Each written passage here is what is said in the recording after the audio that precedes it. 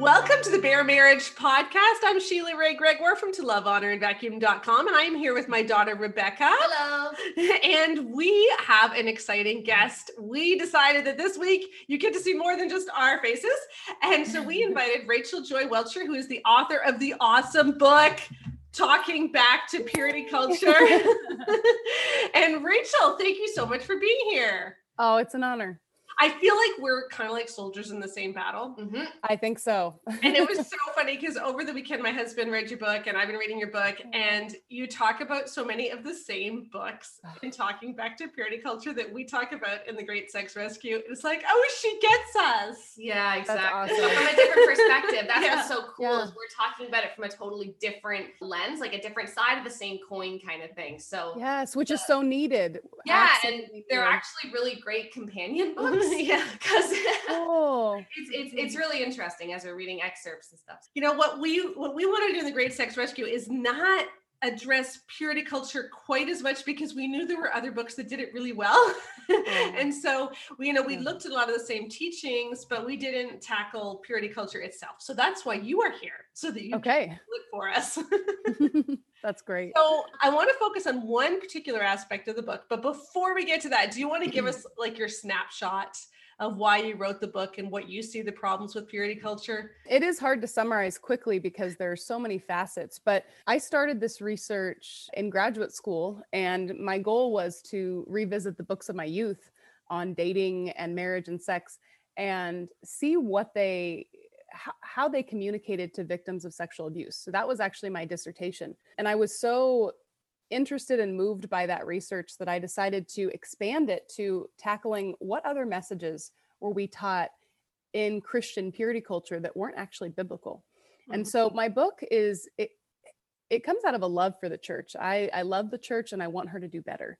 And I have an orthodox biblical sexual ethic, but I do believe that purity culture did make a lot of mistakes, and hindsight is 2020. And so I think it's worth looking back over some of those messages and seeing, did they really come from scripture, or were there other sources, and how can we do better moving forward? Perfect. And how do you define purity culture? What would you say you mean? Well, so there's been a purity culture throughout generations and in different cultures, but I focus on American evangelical purity culture, late 1990s, early 2000s. So that focus of the True Love Waits, the purity rings, the books, so many books, and that real focus on abstinence education, both in Christian circles and in public schools. So you're not, just to reiterate, what you mean when you say that you have an orthodox biblical sexual ethic is that you still believe that sex is meant for marriage, but you think that the way that it was talked about did a lot of harm. That's exactly right. Yep. Yeah. Well summarized. Okay. So I want to talk about, I think it's chapter 6. Yep. Was it chapter 6? So here's the big thing.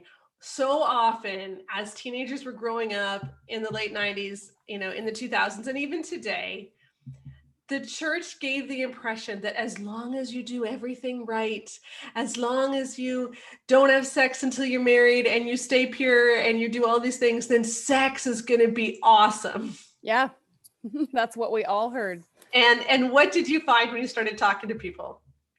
Oh man, actually it was kind of heartbreaking because the most common thread I saw was that people felt lied to by the church.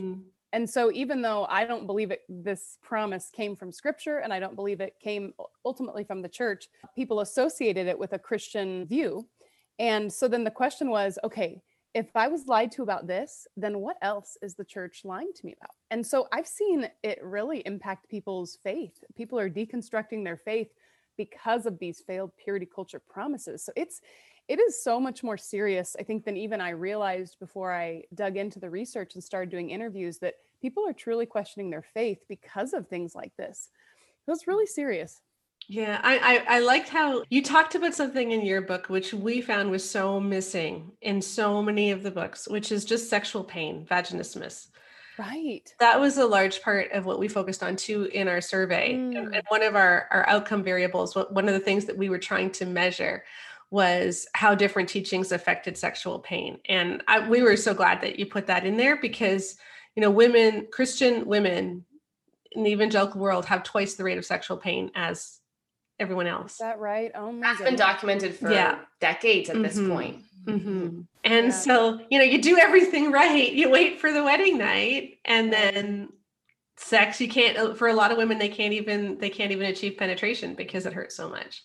Right. And with the question then we have to ask is why? What is it that we are communicating that would make, psychologically and physically, that would cause this? And I think that's, I'm so glad that you guys are digging into this more deeply, because it is more common than I realized. Yeah. Sexual pain and just even throughout marriage, like different illnesses that impact the ability to have that kind of intimacy with your spouse for different seasons. That was never addressed in any of the dating or purity books that I read growing up, that there might be seasons of celibacy within marriage for different reasons. It was all new to me. Or even telling the guys, hey, there's such a thing as her period. There's such a thing as the postpartum phase. And it's not difficult for you. Like you might be a little frustrated, but trust me, she's got it worse because it's happening to her. Yeah, Right. I think that's the problem when we see this whole thing. But if you just wait until marriage, you'll never have to wait again. That's the message they're given. And that's Right. not true at all. Because if you never have to wait again, you never have to consider your spouse as a person with experiences, with feelings, Exactly. with needs, with desires, with priorities. You don't actually need to see them as a human. You see them as an object that you get to use whenever you want. They're now your plaything. They're your outlet. I mean, I think it really taught us to view our spouses as sexual outlets rather than sexual partners. And it's so strange that came from Christian resources, this selfish view of sex in marriage. But I think you guys are exactly right. You're hitting the nail on the head, that we communicated this message that made sex seem like a reward and a right once you get married. And that is not the way it's talked about in scripture, right? It's a way of serving and loving your spouse. And so I think that the selfish attitudes towards sex are very common in evangelical culture because of these books. And what I find so sad too is, I know when I did my original surveys, we just finished a survey of 20,000 women, but when I did my original ones of about 3,000 women back in 2011, when I was writing the Good Girl's Guide to Great Sex, I looked specifically at the honeymoon and how the honeymoon was impacted and how people enjoyed it, et cetera. And so many women, one of their main things that they expressed sadness about was that they hadn't waited and they felt like they had failed.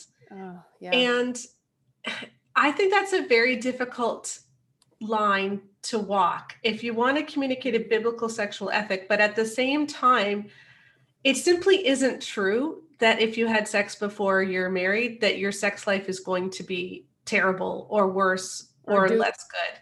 Yeah, that's the other side of it, right? Is that in order to get kids to commit to abstinence, we promised them that sex would be great in marriage and that it would be terrible outside of marriage. And that's another thing, is that I've had women write to me and say, hey, sinful sex feels pretty good. Right? And so then they're like, I feel like I was lied to in that. And the thing is, the Bible never says that sin doesn't feel good for a time, right? And so this idea that like you're always going to get an STD if you are immoral, or that you'll never get an STD if you're faithful. Yeah. What about women whose husbands cheat on them, or husbands whose wives cheat on? I mean, there's so many scenarios that were not addressed in these books that we weren't prepared for. And so there's so much that could be said. Yeah. And then there's the women who like did have sex before they're married, and then they feel like they're damaged goods. And so they go into marriage with that attitude, and that stops them from enjoying sex in marriage.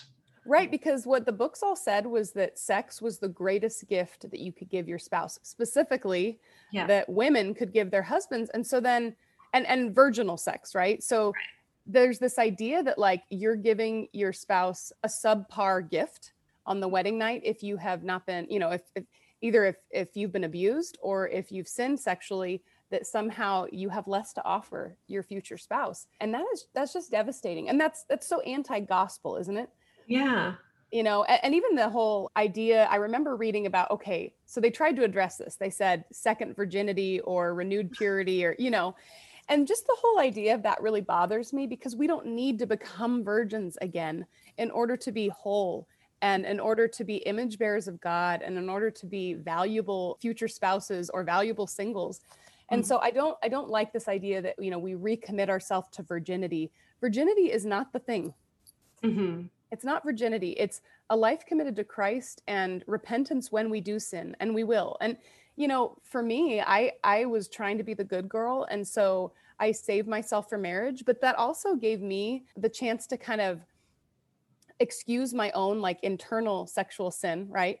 My thought life or other things, because I was a virgin. And that's something I saw over and over again too, is that women thought, okay, if I could just stay a virgin, then I'm pure. And scripture is way more all encompassing when it comes to purity. Jesus said, if you look at someone with lust, you've committed adultery. So we actually let ourselves off the hook on one hand, and then another hand piled burdens on ourselves that Jesus wants to remove. It's just a mess. Yeah, I like saying that our purity is not based on what we do with our bodies. Our purity is based on what Jesus did with his. Amen. I love that. And when we get that wrong, we get it really wrong. We do. And it goes really wrong. And, you know, I think what you were looking at in your book was the effect on people's faith and on people's relationship with God. And what we were looking at specifically was the effect on sex. Right. So, right. You know, whether which is so needed. So I'm so glad that you guys wrote this book. Yeah. So, but I love how you always bring it back to where is Jesus in all of this? That's one of the big questions. And I think that's what was missing from the message, because one thing that always surprises me, or that I can't quite figure out, is why did we have to sell purity or virginity in that way? Like we had to bribe people. Why couldn't we just simply explain why God wants you to wait for marriage? Like it's almost like we gave this message: you need to wait, otherwise you're going to be this terrible sinner and sex is going to be terrible and you're going to be rejected, or you can wait and your life will be great, instead of just explaining everything about sex and why God wants you to wait. Like it's like we were treating teens like they had no mental capacity or something. I think that's exactly right. You know, I taught high school English for about 10 years, and it just struck me how often we underestimate teenagers. And when so just for example, I would give them an assignment that was like college level without telling them, and then just watch them meet that expectation and then tell them after, and they just kind of be in awe. But I mean, the thing is that I do think we infantilize them with the messages, and we even insulted God, saying, okay, your glory isn't enough motivation. So we got to make up some promises. And the other thing, I really believe that this desire to take abstinence education into the public sphere, while I can see the good motivation for that, what it did is it removed Jesus from the message. When you do that, then you just have a works-based thing going, right? So the only motivation is what you're going to get at the end. It can't be God's glory, because you're not allowed to bring that message into the public schools. So I have a conflicted view of abstinence education in public schools. I think that I'm not saying that we shouldn't do it, but I think that it's part of the problem.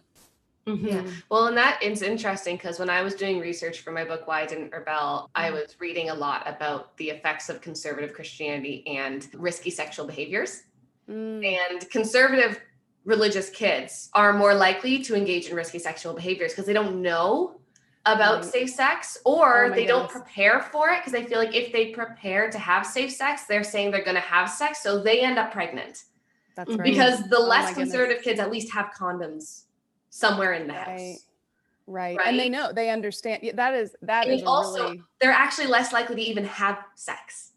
Less conservative Christian kids in a lot of ways, because they're more likely to do everything but sex, from what I've read. But because they have more of a well-rounded understanding of how to prevent things and how things actually work, when you have a super conservative religious upbringing, I really hope I can find these studies from so many years ago, but I wrote about them in Why I Didn't Rebel. But when you have a very, very conservative upbringing, there's just this mental block of, if I've kissed, then I might as well have sex. Yes. Whereas kids who are raised to understand that sexuality, it goes on a spectrum of not really sexual to we might make a baby, and understand that you can stop along any part of that line versus all or nothing black and white thinking. If you think about having any sort of protection anywhere near you, you've practically already had sex. And so Mhm. Oh, that's absolutely what was taught. You know, if anyone, I had friends who were on birth control for, you know, to control period symptoms, whatever.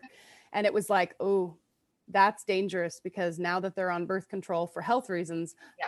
they might be more. And so that is a really interesting point that you're bringing up, that Christian kids, they don't have the same education, and even that education can instill a healthy fear in teenagers, right? That like if they engage in sex early and they have a child and they're, you know, 15, whereas Christian kids, all they know, as you said, is that if they kiss, they're not pure anymore. Yeah. And so it's like the rose is crumpled, so they might as well.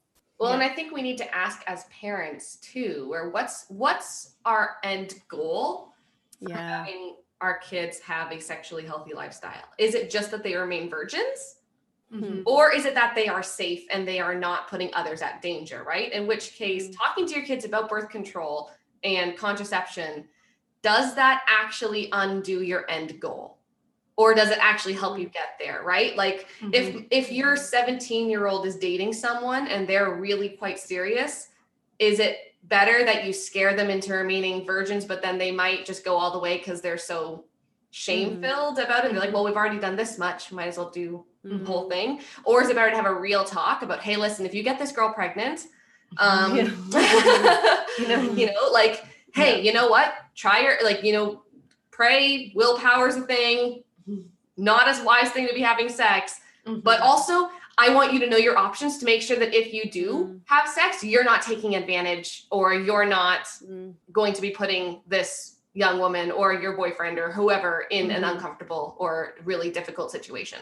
Well, that brings up a really good point, because it seems as though the church doesn't want to talk about consent either for the same reason. So it's like contraception and consent are secular ideas because you shouldn't be doing it. But the thing is that we've all seen, all of our research, I think, has shown that the conversation of consent is so important for Christians, and we are not having that conversation in the right ways. Well, and bringing that back to your chapter, the chapter 6, right? Like if you're telling kids, wait so you never have to wait again, what you're saying is don't have sex so that you have a partner that is always consenting, because you in essence own them. That's right. That is exact. Yeah, that's the message. And that's so scary. And you know, we this is another subject, but rape within marriage is a problem as well. And I think it makes sense that it would be a problem specifically in Christian circles because of this teaching that once you get married, they owe you. And they, you know, and what a sad distortion of sex. We think of sex only being distorted by immorality outside of marriage, but what about the ways that we distort it with extreme selfishness and abuse within marriage?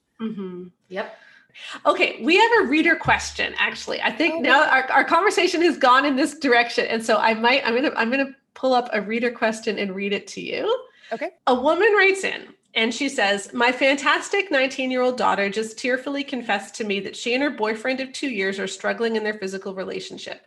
Sex has not happened yet, and they are both Christians and want to remain pure until marriage.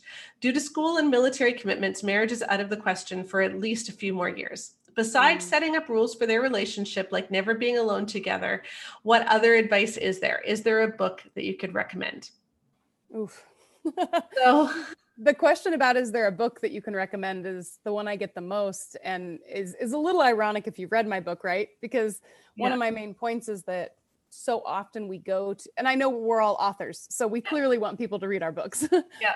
But this idea that there's a book that's the answer that presents these kind of extra biblical rules that if you follow them, I think that what we've all found is that we all have our own unique temptations and unique strengths. And so a one size fits all purity guide outside of scripture is probably not the answer, but I completely understand the question. And I think there are resources. I mean, I do think that all of our books sound like they would be resources for this person, but as far as like a dating book that says, don't do this, don't do that, I would advise, instead of reading a book about it, maybe to talk to some of, the older, wiser people in their life and say, okay, what would you recommend in our particular situation? You know us, you know me, you know my struggles, you know him. What are some ways that we can, I would even say, what are some ways they can have intimacy, pure intimacy before marriage? Because it sounds like it's going to be hard, a long road. So, love letters and, that verbal affirmation and things like that.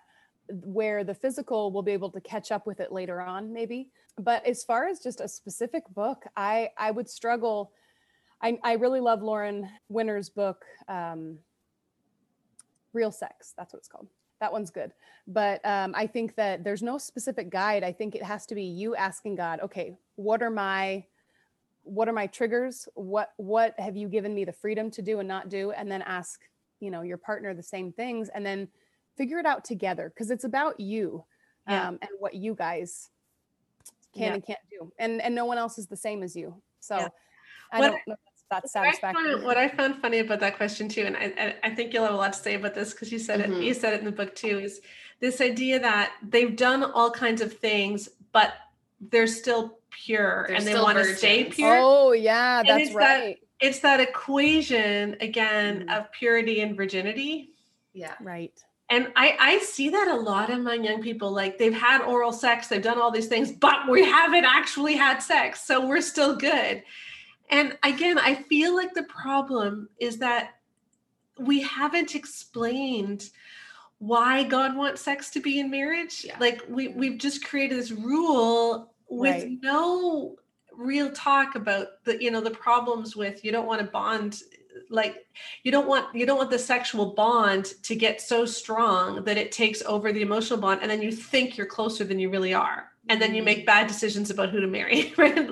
Like, to me, that's the biggest one. Yeah. Well, what I find so funny whenever I read, not funny, like haha funny, but ironic funny, is we hear all the time the idea that, my wife, we had so much sex before we were married and now we have none. And what I see a lot of the time is because we've told kids sex is what makes a baby, right? They do everything but sex until they can't stop themselves and they have sex. So they're touching each other, they're kissing, they're doing all these things. And so before marriage, sex is like 2 hours of foreplay, and then you have sex. And then you get married and you stop touching her and you stop doing oral sex because you're allowed to do the real thing. Why would we deal with all these little stuff that we only could do because we wanted to stay virgins? It's like, well, that's the stuff that made her want the sex. So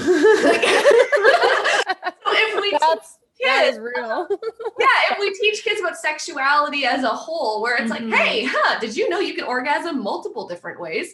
And yes, they're all sex. Like there's, I think this is real. Yeah. This is what we do. We talk about orgasms and oral sex as a mother doctor. So, but you guys are amazing. No, I think, oh goodness, you guys are bringing up so many. I feel like we could have 10 podcasts and not cover just even this one topic, because there's so much to talk about. But you are right that this idea that virginity equals purity is not from scripture, and we need to crush that, because purity is so much more all-encompassing. It encompasses our minds, our hearts, our bodies. And so this idea that we can kind of like work our way around this one thing that we can't do, that's not about honoring God. And that's not helpful in appreciating your partner as a person. And so this person who wrote in, I would encourage them, because you guys brought up something I missed in that question, which is just that maybe step back and say, how can we restore one another's dignity? And let's do that. And don't worry so much about the physical. Step back from that. It sounds like that would be a good idea. And figure out if you guys, if you care about each other in the right ways. Because marriage is about so much more. It's not about less than sex, but it's about so much more.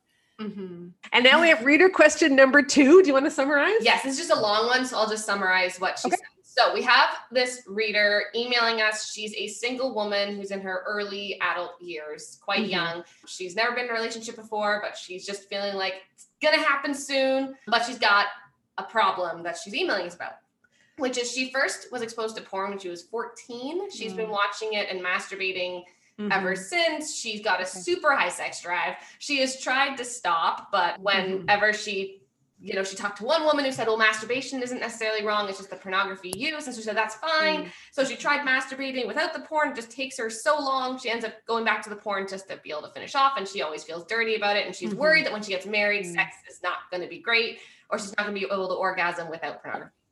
What does she do? Yeah, because she wants this. She wants this healthy view of sex, and she wants to stay pure. But then there's all of this going on. My heart breaks for this reader, because it's just so hard. And I would just want to tell her, first, you're not alone. So many people, men and women, struggle with the same thing that she's struggling with. And I think the pull and the ease of access for us in today's culture when it comes to pornography it's just devastating. And so it's hard because I'm sure she feels enslaved to it. I think the first thing I would say is that if she is a Christian, there's this promise that she can cling to, which is that we are no longer enslaved to sin. And so I find a lot of strength in knowing that I actually have the ability to say no to sin because of the Holy Spirit. So I can't do it in my own flesh. I'm weak, but we have been given this promise that when we're in Christ, we don't have to always just go with what our body or mind or heart is telling us to do. We actually can say no. And I think that there's a lot of comfort in knowing that she has that power. Now, she might not feel that she has that power, but in Christ, she does. I mean, the easy thing to say would just be that until she stops, the guilt and the distorted view of sex is going to continue. But I know it's hard. Addictions are difficult to break. So she should reach out to a few close friends and ask them to help her to break this habit. I mean, it's like drugs or drinking or any other kind of addiction where you need outside help. And it's so hard to ask for help when it comes to sexual sin because we're so ashamed. But I think that both pornography and masturbation, even though I do treat them differently in the book, and I think they are two different things, I think they both create a very selfish view of sex. And so it's very much like it's about me completing, right? And that's not what married sex is about. I'm not saying that that's not important in married sex, but married sex is about unity and self-giving and love. And it's not always going to be about having a bunch of orgasms, right? And so in singleness, if that's your goal with sexual desire, you're training yourself to have a very selfish view of sex. That's my opinion. I think that's one of the most dangerous things about masturbation is that even though scripture does not say it's a sin, I think it can, first of all, it can be very addictive, but I think it creates this expectation that this is what I'm owed. And then in marriage, you're like, oh, I won't struggle with it anymore because my husband will do it for me or my wife will do it for me. But just like we said earlier, marriage is not about getting that sexual satisfaction every second you want it. And so she is continuing in that will create a pattern of selfish expectation, but there's so much hope for her. There's so much hope. There's so much forgiveness waiting, and she'll stumble and fall along the way. But I would just encourage her that she has the power to overcome this in Christ. And I will say about masturbation, because in our orgasm course, we explain for women like, hey, if you've never orgasmed before and you don't know how arousal feels, you don't know how your body feels, masturbation can be a great tool to help you figure it out. And that's why we're saying like, it's not a sin. It can be unhealthy. The same way that gluttony is a sin. Right. That addictive. Good. And every now and then having a giant feast is really good. Yeah. So we're not saying that masturbation is always wrong. If you're a woman who's struggling with anorgasmia, who got married and wedding night was horrendous and has struggled with sexual pain and with accepting sexuality, like that can actually be a very life-giving tool. Or even just figuring out how you like to be touched, because there's biofeedback, but this is a separate situation. And I think too, one thing that research has found is that the further you get away from the porn, the less the porn impacts your fantasy life. Yeah. I mean, I know that makes sense. People decades still have stuff pop into their head that they saw. But again, though, this sounds scary. What is it called when something pops into your head that happened a while ago? A memory. Yeah. It's not a mental Rolodex. It's not it's not this scary big thing of you're still enslaved to sin. You have a memory. Yeah. Right?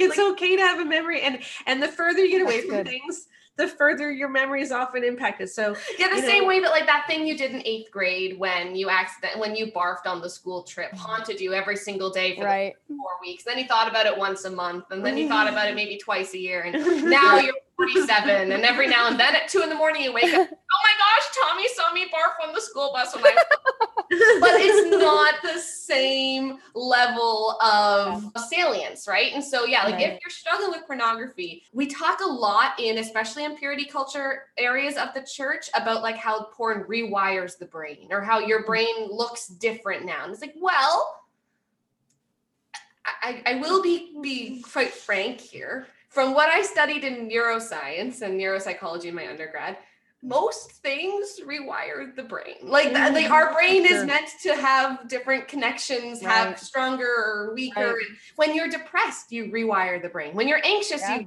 rewire the brain. And you know what therapy does? It changes that. Yeah. So the same thing can be said for pornography. You haven't permanently damaged yourself. You haven't said like, I'm never going to be able to have a healthy view of sex, or I'm never going to be able to orgasm without pornogaphy. Right. Like you've just got your brain going going to the right, and you have to tell your brain, no. We have to scooch on back over to where we're supposed to be. That's right. And that's why we need to stop talking about like pornography and sexual sin or like fantasy life. Like you've now changed how your brain works. Well, and I think the reason that we talked about it like that was, again, it's a fear tactic, right? So the desire is to prevent someone we would obviously want to prevent someone from getting addicted to pornography. But what you're bringing up is that there are so many people we're speaking to who are reading our books who have been or are addicted, and they hear that message and think, well, it's over for me. Yep. And so what you're saying is there's hope.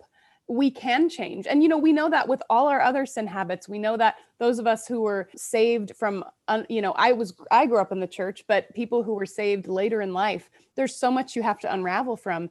It doesn't mean that it's impossible. It's not impossible. And I love the way you're speaking about this idea that not only do things rewire our brain, but then we can rewire them again, right? So this woman, like, she's not going to be enslaved to this forever. And there is so much hope, and it does not mean that she can't have a wonderful future marriage. Yeah. What I'd love to see more of when we're talking about sexual sin, about like pornography use, about masturbation, about anything that we talk about right now, like you have changed the trajectory of your life forever, is that healing and change is not only possible, but it's actually normal. The normal thing is to be able to heal and change from this. And we know that because of evidence-based therapies. Evidence-based therapies mean there's evidence that says that if you go through this therapy, you are more likely to get better, which means the norm is you're going to get better. And that happens throughout multiple areas of our lives. And I think that what we're realizing more and more people speak up about purity culture and how it affected people and how we've talked about sex, is that we, for some reason in the church, have taken sex and sexual sin and said, this is the one thing where it's not normal to get healing and be a whole person. Right. And so you need to be so careful, because you do one thing wrong. You watch porn once, you make out with someone you shouldn't have made out with, you go a little bit further than you want, you let him touch your boob, anything like that. Right. And you've now permanently altered the course of your life in a way that cannot be undone. And that's just not true, even without bringing Christ into the equation. And so when we bring Christ into the equation, it's even less true. So important. And because, again, we're not just talking to a bunch of 16-year-old virgins. We're talking to people who've experienced sexual abuse. Some of them have sinned in sexual ways. And that's our audience. And so if our messages are all just these extra biblical fear tactics to make sure that teens don't have sex, we're neglecting so many people who need that hope and of healing that you guys are talking about, that, like you said, can be found in therapy. And if you bring Jesus into it, like you said, there's even more hope. And so I think it's so important when we're reassessing purity culture and we're reassessing the ways that we talk about sex, that we take into account that we live in a fallen world. Like, who is our audience? Our audience is not just a bunch of virgins or people who've never done anything sexually. And so we need to care about them too. In the same way that when we write about sex and we're focusing on marrieds, we want to be aware that singles are listening to how we talk about sex. So if we make it sound like sex is the ultimate end all be all in life, that you can't have a fulfilled life without sex, singles will believe that they are missing out on the true fulfillment of life. And we have communicated that in some of these books. Absolutely. The other thing we've communicated, I think, is that men are sexual in a way that women aren't. And I think that's what this reader question brings up, is we are taught so much that all men lust and women don't. And so women, you need to be responsible to make sure he doesn't lust. Right. And you cover that so well in the book about the problem with putting the responsibility for men's sin on women. But here's this young woman who's writing that she's the one who struggled with porn, and she did through her whole teenage years. And it's like, okay, so how is she going to feel even worse in the church because she's told, well, porn isn't your issue? Oh, well, I think there's just this double guilt that Christian women feel because we were taught that we weren't really sexual. Then if we experience sex, even just experiencing healthy sexual desire is a source of shame for Christian women, which I'm assuming you guys have done the research on this, that might have something to do with the vaginismus and things like that, that we don't just feel guilt for sin, we feel guilt for our sexuality that is good, that God created. And so it's just a hot mess. Yeah. The thing I find so funny, and this is just me being snarky, okay? Like this is just me being a bit snarky, is what I find so funny is the group of Christianity that is so obsessed with gender roles and with like making sure women stay in their place and women know this and make sure that men don't lust. And because there's just all these biological things, it's just how men are created biologically to lust in a way that women aren't. That has been contested all throughout research. Like we know for a fact that women's brains light up the same way that men's do when they see sexually erotic stimuli, but we talk about it in the church as a biological gender role, right? It's a biological gender difference. You know what these pastors always conveniently forget is an actual biological gender difference between men and women? Multiple orgasms. So if you're going to be obsessed with gender roles and gender-based sexuality in terms of women are like this, men are like this, then why on earth do we have a 47% orgasm gap? In fact, we should be having it that every woman orgasms twice for every time their husband does, if you're that focused on the gender roles. Like at some point, you can't pick and choose if you're going to do it. Just go all in. Just say that women can have multiple orgasms. Women are biologically created to do so. So, you know, that's funny. It's just, these are the kinds of things where it's like we talk all this time about how women aren't sexual and men are. It's like, where on earth do we get that from how God created us? Yeah. Like not from science and not from scripture. Yeah.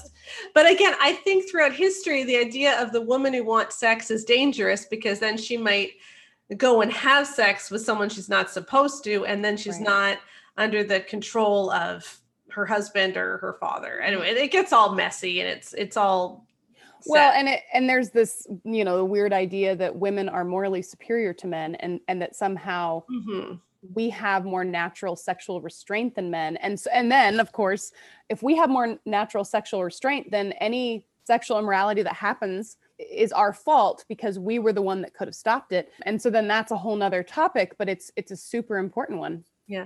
What I like too in your book is that you actually did call out other books, which is great because we did that big time. And I know that we're going to get slammed for it. So I'm just glad you did it first. Your book was published first. So there you go. But one of the things in Every Man's Battle, which you do talk about here, there's a story. I forget what page it's on. It's a horrendous one about a youth group volunteer. And he was 35 years old, I think. And he'd been volunteering with his youth group. And there was this 15-year-old girl that, and the story is that he groomed her for abuse. And then the way that it's portrayed in Every Man's Battle, though, is that this girl was all into it and she was very flirty and that it was consensual when they did. But then that very night she told her parents, and 15-year-old girls who have consensual quote, sex unquote. With the youth group, married youth group volunteer, do not tend to tell their parents right away. Yeah. So, I mean, it was rape in more than one way. It was statutory rape. Well, it was rape in three ways. It was statutory rape. It was rape because he was in a position of authority. Yep. And it wasn't consensual, or she wouldn't have told her parents. I mean, there's all kinds of things going on there. No, right? that is so disturbing. And there was multiple examples in other books too, where, you know, living in a post Me Too generation, you can look back at these writings and just see that people described situations of sexual assault as times when the woman forfeited her purity. Yes. Yeah. And it's just, it gave me chills. And there were a lot more that I didn't include in the book because there were a few that I thought, this is this person's story. And I was just thinking of the author specifically. I wanted to respect that it was their story, but it was very disturbing to me and heartbreaking to me that some of these writers themselves, writing about themselves and what they'd been through, didn't recognize that they had been sexually assaulted. And instead they thought they viewed it as their own sin. And so we have to be willing to step back and untangle culpability, not because we are sinless, but because you can only be forgiven for the things that you've actually done. And some of these women and men too, I'm sure, are walking around with guilt that is not their own, and it's worth untangling. Yeah. And the other thing in that scenario is that, and I might be remembering this off, I don't know where the heading was, but I remember that it was in a section on violating your neighbor's fence. And so it was like the sin that was done was against the father, I think, or it didn't even make sense. It was like, this youth group leader, now this poor dad has a non-virginal daughter. Like, I don't even know whose neighbor he was supposed to have trespassed. It was just, or maybe it was the girl's future husband, all that kind of stuff as well that gets talked about in these circles. But it's just, but she was never the focus of the sin. The focus of the sin in that story was that he had sinned against his own purity. Yeah. Well, because when you are someone who comes from a entitled sexual mentality, when you're someone who sees sex as something that you get and you desire to kind of conquer, you get to kind of claim for yourself versus something that you share with a partner, a willing partner who is actually legally able to consent because they are not an actual child. Then you see, when you have that entitlement complex, you see sex as something that is all about you. And so you don't even notice the victim. The victim doesn't even matter because there isn't even a victim because they're not a person. They're an object. And so girl preach. Yeah. And so the authors writing Every Man's Battle didn't even think about the 15-year-old because sex all throughout Every Man's Battle is something that women give and men take. That's right. You know, it's vaginas give sex because they again, she's not even a woman. So I won't even say woman, you know, like it's something where men take it from anyone who is physically able to give it. Yeah. You know, as long as they allow them to take it. And that's the problem in Every Man's Battle. They say the problem that men watch porn because their wives won't give them enough sex. You're not letting women are always to blame. The way that women are dehumanized in that book just shook me to my core. Oh yeah. No, the descriptions of women are horrible. Someday maybe we'll do a podcast where we just read the descriptions of women. Oh yeah, because people would be amazed. A trigger warning for Pete's sake. Yeah. Seriously. Yeah. No, I just so appreciate your boldness and the things you're saying. You are And okay, so that was those were reader questions. Yeah. One segment that we always have is some new research that we want to talk about. This one isn't new. Okay. So I have some stats. The first one was actually something that I did when I did the research for the Good Girl's Guide to Great Sex many years ago, and I did ask about honeymoons. And what I found on the honeymoon night is that if you're like, for virgins going into their honeymoon, like for 20% sex is amazing. And this is big generalities, but 20% roughly it's amazing. 20% it's abysmal, probably didn't even have sex, it wasn't possible, it hurt too much. And then the other 60%, it was just really blah.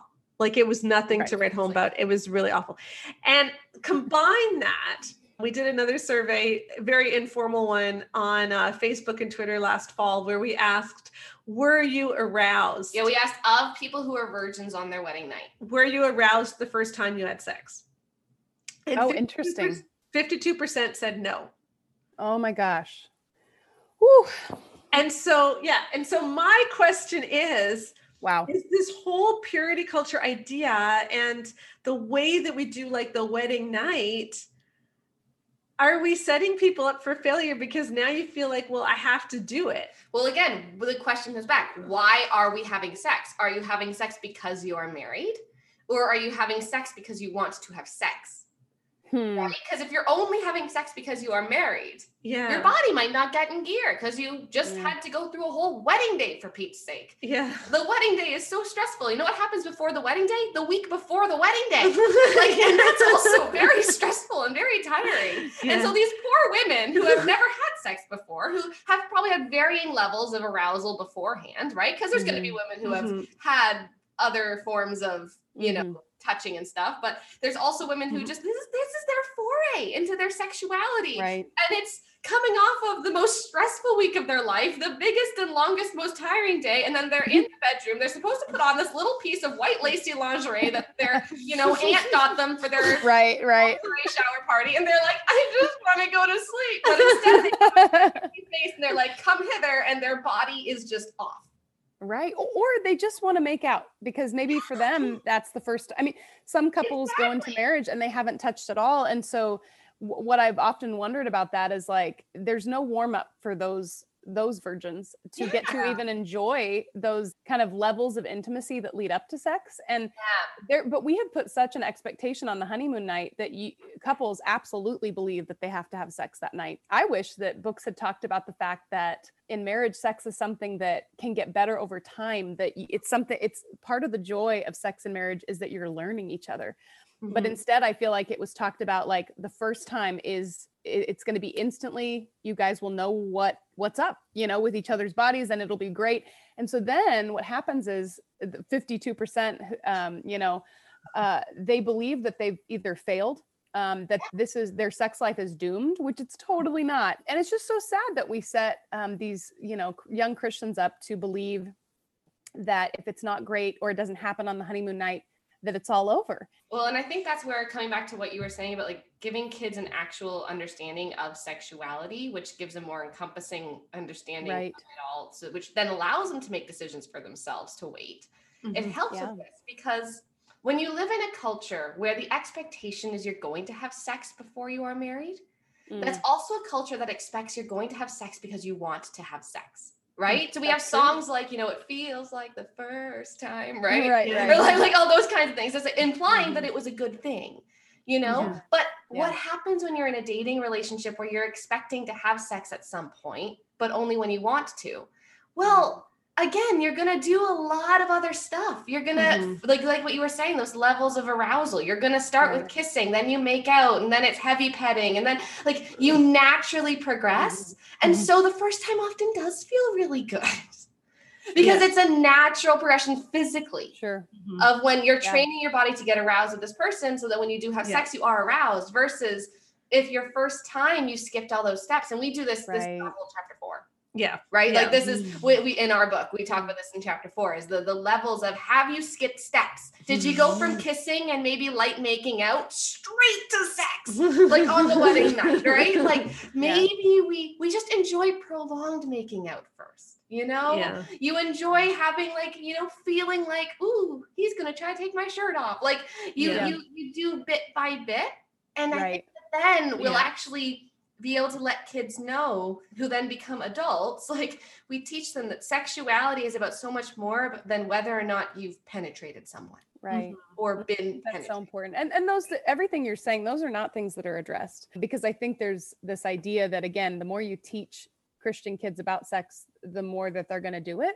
But I think what you're pointing out is that that's not actually how it works. And I'm sure you guys talk about this a lot more. I didn't talk about this much in my book, but Christian teenagers aren't talk too much about how male bodies work and how female bodies work. Oh, actually, I did learn about how male bodies worked, but I don't think men are taught. I mean, in Every Man's Battle, is it discussed at all how to please a woman? No, it's never mentioned. It's never even mentioned once that she can actually feel good. Yeah. Right. She's the outlet, and she's what, a merciful vial of methadone. That one was gross. After he's cheated, right? I think that was the passage where it says that if the husband's been unfaithful, it's her job to help him stay pure by giving him enough sex to keep him pure. I mean, there's so much in that book. Oh, it's such a mess.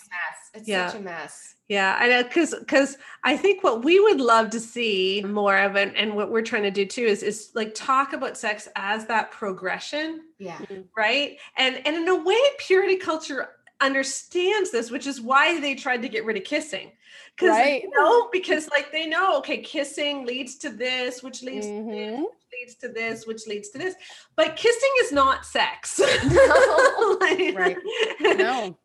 But there is that progression, and the way the purity culture handled it was saying, well, let's get rid of the whole thing altogether. Right. But I think that we need to talk more about that progression in a healthy way, and that the expectation is like, once you're married, you now get to enjoy that progression, not you now get to have sex. And for some people, that progression is going to happen on the first night, and for some people, that progression might take longer, but it needs to be still seen as a progression. Yeah, no, that's really, oh my goodness. We need to talk more about that for sure. Yeah. And I don't know, it's a hard thing to figure out what to say to teens instead. And, You know, I love how you've started that conversation, and it's important. I felt like I did it well with you guys. Okay, here's the thing. We got all of the purity culture messages in our home. Totally. I was handed Josh Harris when I was 13. Yeah, I told her it was a great book. Yep, I read it so many times. I repent. I had a whole blog. I don't know, maybe someday we'll read my old blog post when I was 14 about how I will, only ever court and everything. But the thing is that in our house, because we talked about everything and because of your job, we also actually all naturally just started going the other direction. Mm-hmm. Like we didn't only hear purity culture stuff, right? Mm-hmm. Like we talked about sex, we talked about all the stuff. Like we knew that your book was about some women did not orgasm, and you were trying to help them enjoy sex, right? Yeah. Like, and I was 15 when that came out. Yeah. Like we 17. I was 15 when you were writing it. Yeah. Mm-hmm. Yeah. So, but it was very much a part of our family life. So like, I do want to say that also to anyone who's like, has teenagers, like, oh my gosh, I've totally screwed up my kids. Like I was, again, handed Josh Harris. Yeah, I totally screwed her up in the beginning. Yep. And we were totally fine because we were able to talk about it honestly. And also, I mean, she started trying to matchmake me like crazy the minute I hit like 16. So you're like, you need to find a good Christian guy. So anytime we find a good Christian guy, she's like, oh, do you like him? So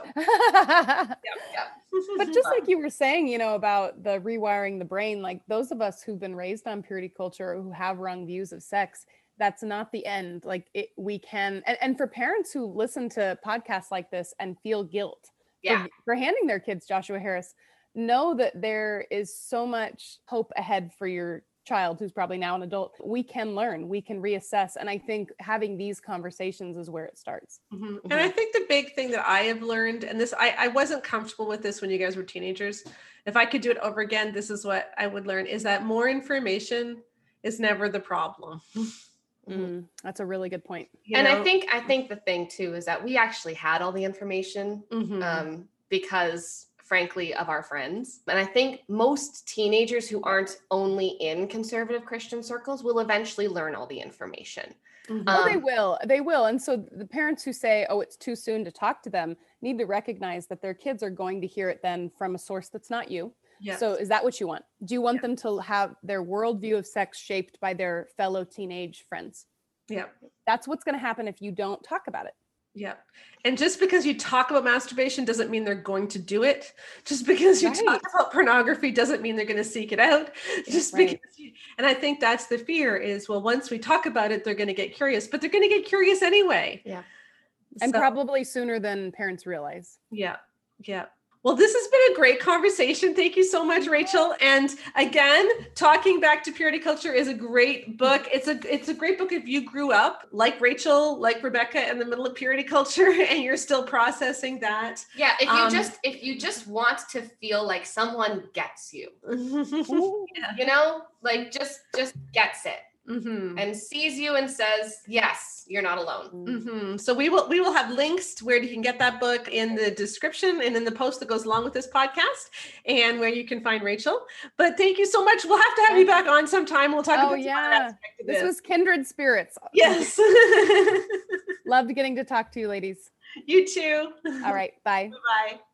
So thank you for joining me on the Bare Marriage podcast. You can find me, Sheila Ray Gregoire, at lovehonorandvacuum.com, where for the next couple of months, we're going to be talking about some of the messed up messages we've gotten and how we can reframe them and put them in the light of Christ. And so I hope you will join me. It's going to be a lot of fun, and we're going to have a lot of fun guests on the podcast too. So we will see you next week.